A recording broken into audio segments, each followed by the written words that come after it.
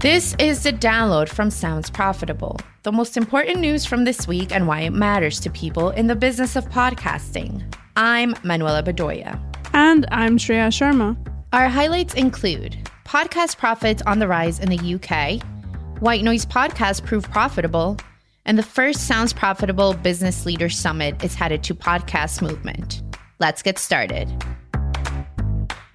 As is true of many episodes of The Download, we start with an article published on Tuesday. Braun Mayer of the Press Gazette published, The Economist considers audio paywall as podcasts reach 3 million people a month.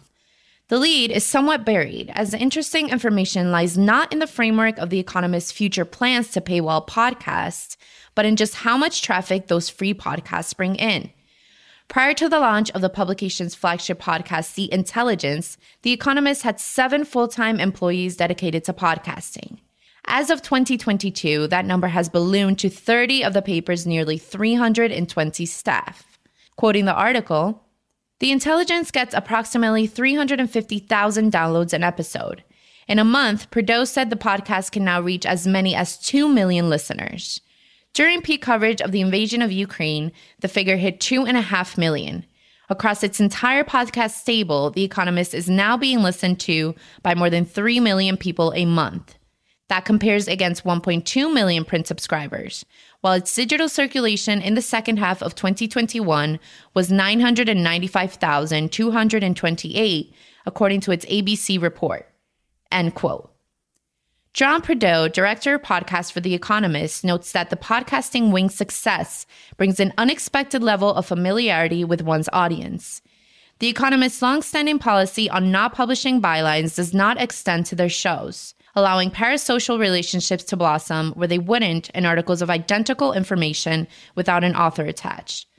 Mayer quotes Prideaux, I mean, it's a bit of a surprise. Some of our people who are on the podcast, they suddenly get not exactly recognized, but internet famous in a way that is new for a place with no bylines. And some of them find that a bit alarming. End quote.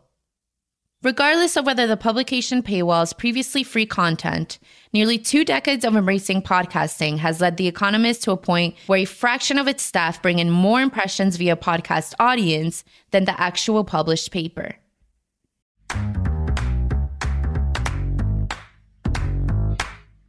Jacob Kastrenakis, writing for HotPod Insider, covered several iHeartMedia higher-ups appearing at Tuesday's JP Morgan Global Tech, Media, and Communications Conference. The main takeaway of the talk? iHeart believes that there's a finite window in which one can determine if a podcast can be made successful purely through promotion. Here's a quote from the piece.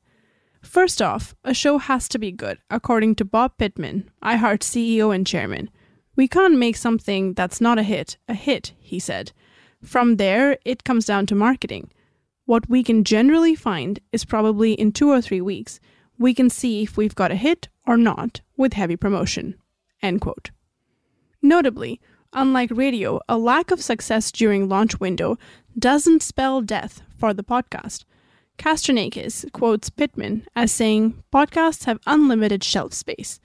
Without a limited amount of bandwidth on which to program, iHeart is able to take risks on relatively cheaper production costs.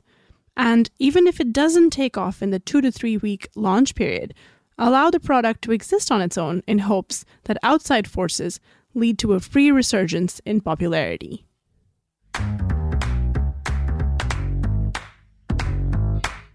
Once again, we circle back to the global story of podcasting doing well everywhere, not just in the North American markets. Quite well, in fact, according to Aisha Majid's article on the latest Digital Publishers Revenue Index for the Press Gazette. Quote, among the sample of 12 publishers included in the report, which was produced by the Association of Online Publishers and Deloitte, audio revenue hit £4.2 million in the first quarter of this year. This was 6 times what they made in the first quarter of 2021. End quote. Deloitte's Dan Eisen claims daily podcast listening has caught up to online radio in the UK, growing to the point 1 in 10 adults under 25 pay for at least one form of premium podcast subscription. AOP Managing Director Richard Reeves, as quoted by Majid, said, we've seen revenue for digital audio grow steadily over the last few quarters, driven in part by what's being deemed the golden age of podcasts. The 500% revenue growth reported for this channel in Q1 2022 demonstrates that publishers are now successfully monetizing this type of content. End quote.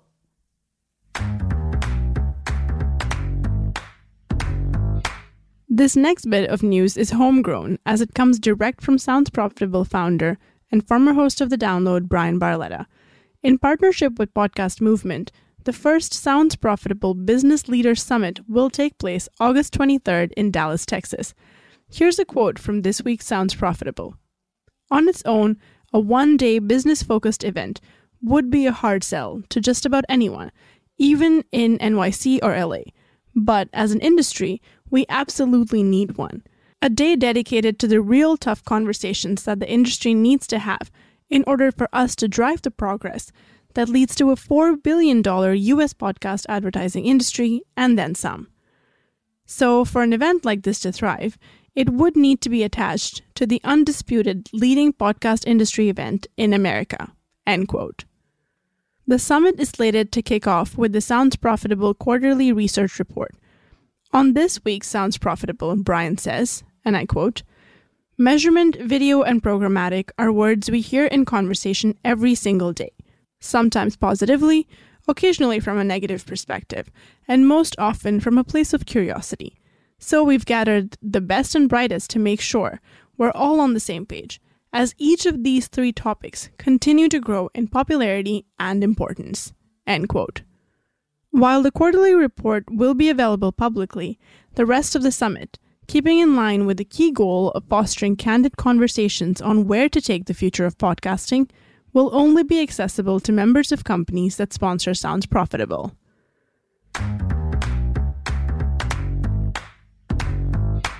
For our last full story of the week, we turn to Ashley Carman's Bloomberg piece from Wednesday. Spotify podcasters are making $18,000 a month with nothing but white noise.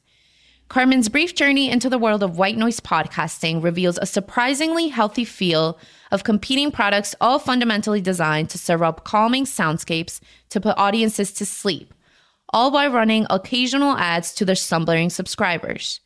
Quoting Carman, "Those who did respond to interview requests say they are making good money, winning over fans, and marveling at the power of podcast distribution. Collectively, the shows represent a burgeoning and lucrative podcast genre." End quote. Take, for instance, the story of Brandon Reed, a man whose podcasting career started by using Anchor more as a file hosting platform for white noise to soothe his own son, rather than intending on distributing the files globally. 3 years later, things are extremely different. Quoting Carman again, "His inadvertent hit has also made the charts on Apple Inc.'s podcast app and has reached over 26.6 million total listeners." He said, "Reed now offers a $2.99 monthly subscription, which gives paying customer access to additional sounds and the ability to request new ones. When a chiropractor needed railroad clacking for an anxious patient, Reed went out and captured it. So far, he's made over $10,000 through subscriptions." End quote. At the risk of reigniting years-old social media arguments as to what it means for a piece of media to qualify as a podcast, these snippets from the world of calming noise serve as a reminder that restrictive views of podcasts, both in format and content, can leave niches unserved.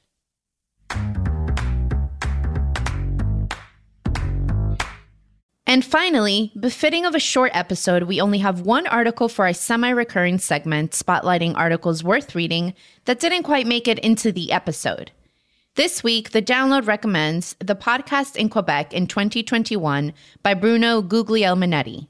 Fair warning, the post is in French, but it contains statistics relevant to The Download's ongoing coverage of podcasting's growth in global markets. Time to dust off that vocab textbook from college. And that was The Download from Sounds Profitable. I know we went through these fast, so be sure to check out the links to every article mentioned right in your podcast listening app or on soundsprofitable.com/thedownload. And thank you for sticking with us as we bring you the top stories you might have missed from the past week. I'm Manuela Bedoya. And I'm Shreya Sharma. Our producers are Bryan Barletta and Ivo Terra. Special thanks to Gavin Gaddis for writing today's script and to Omni Studio for hosting The Download. And as always, thanks to you for joining us. Robot. Download complete.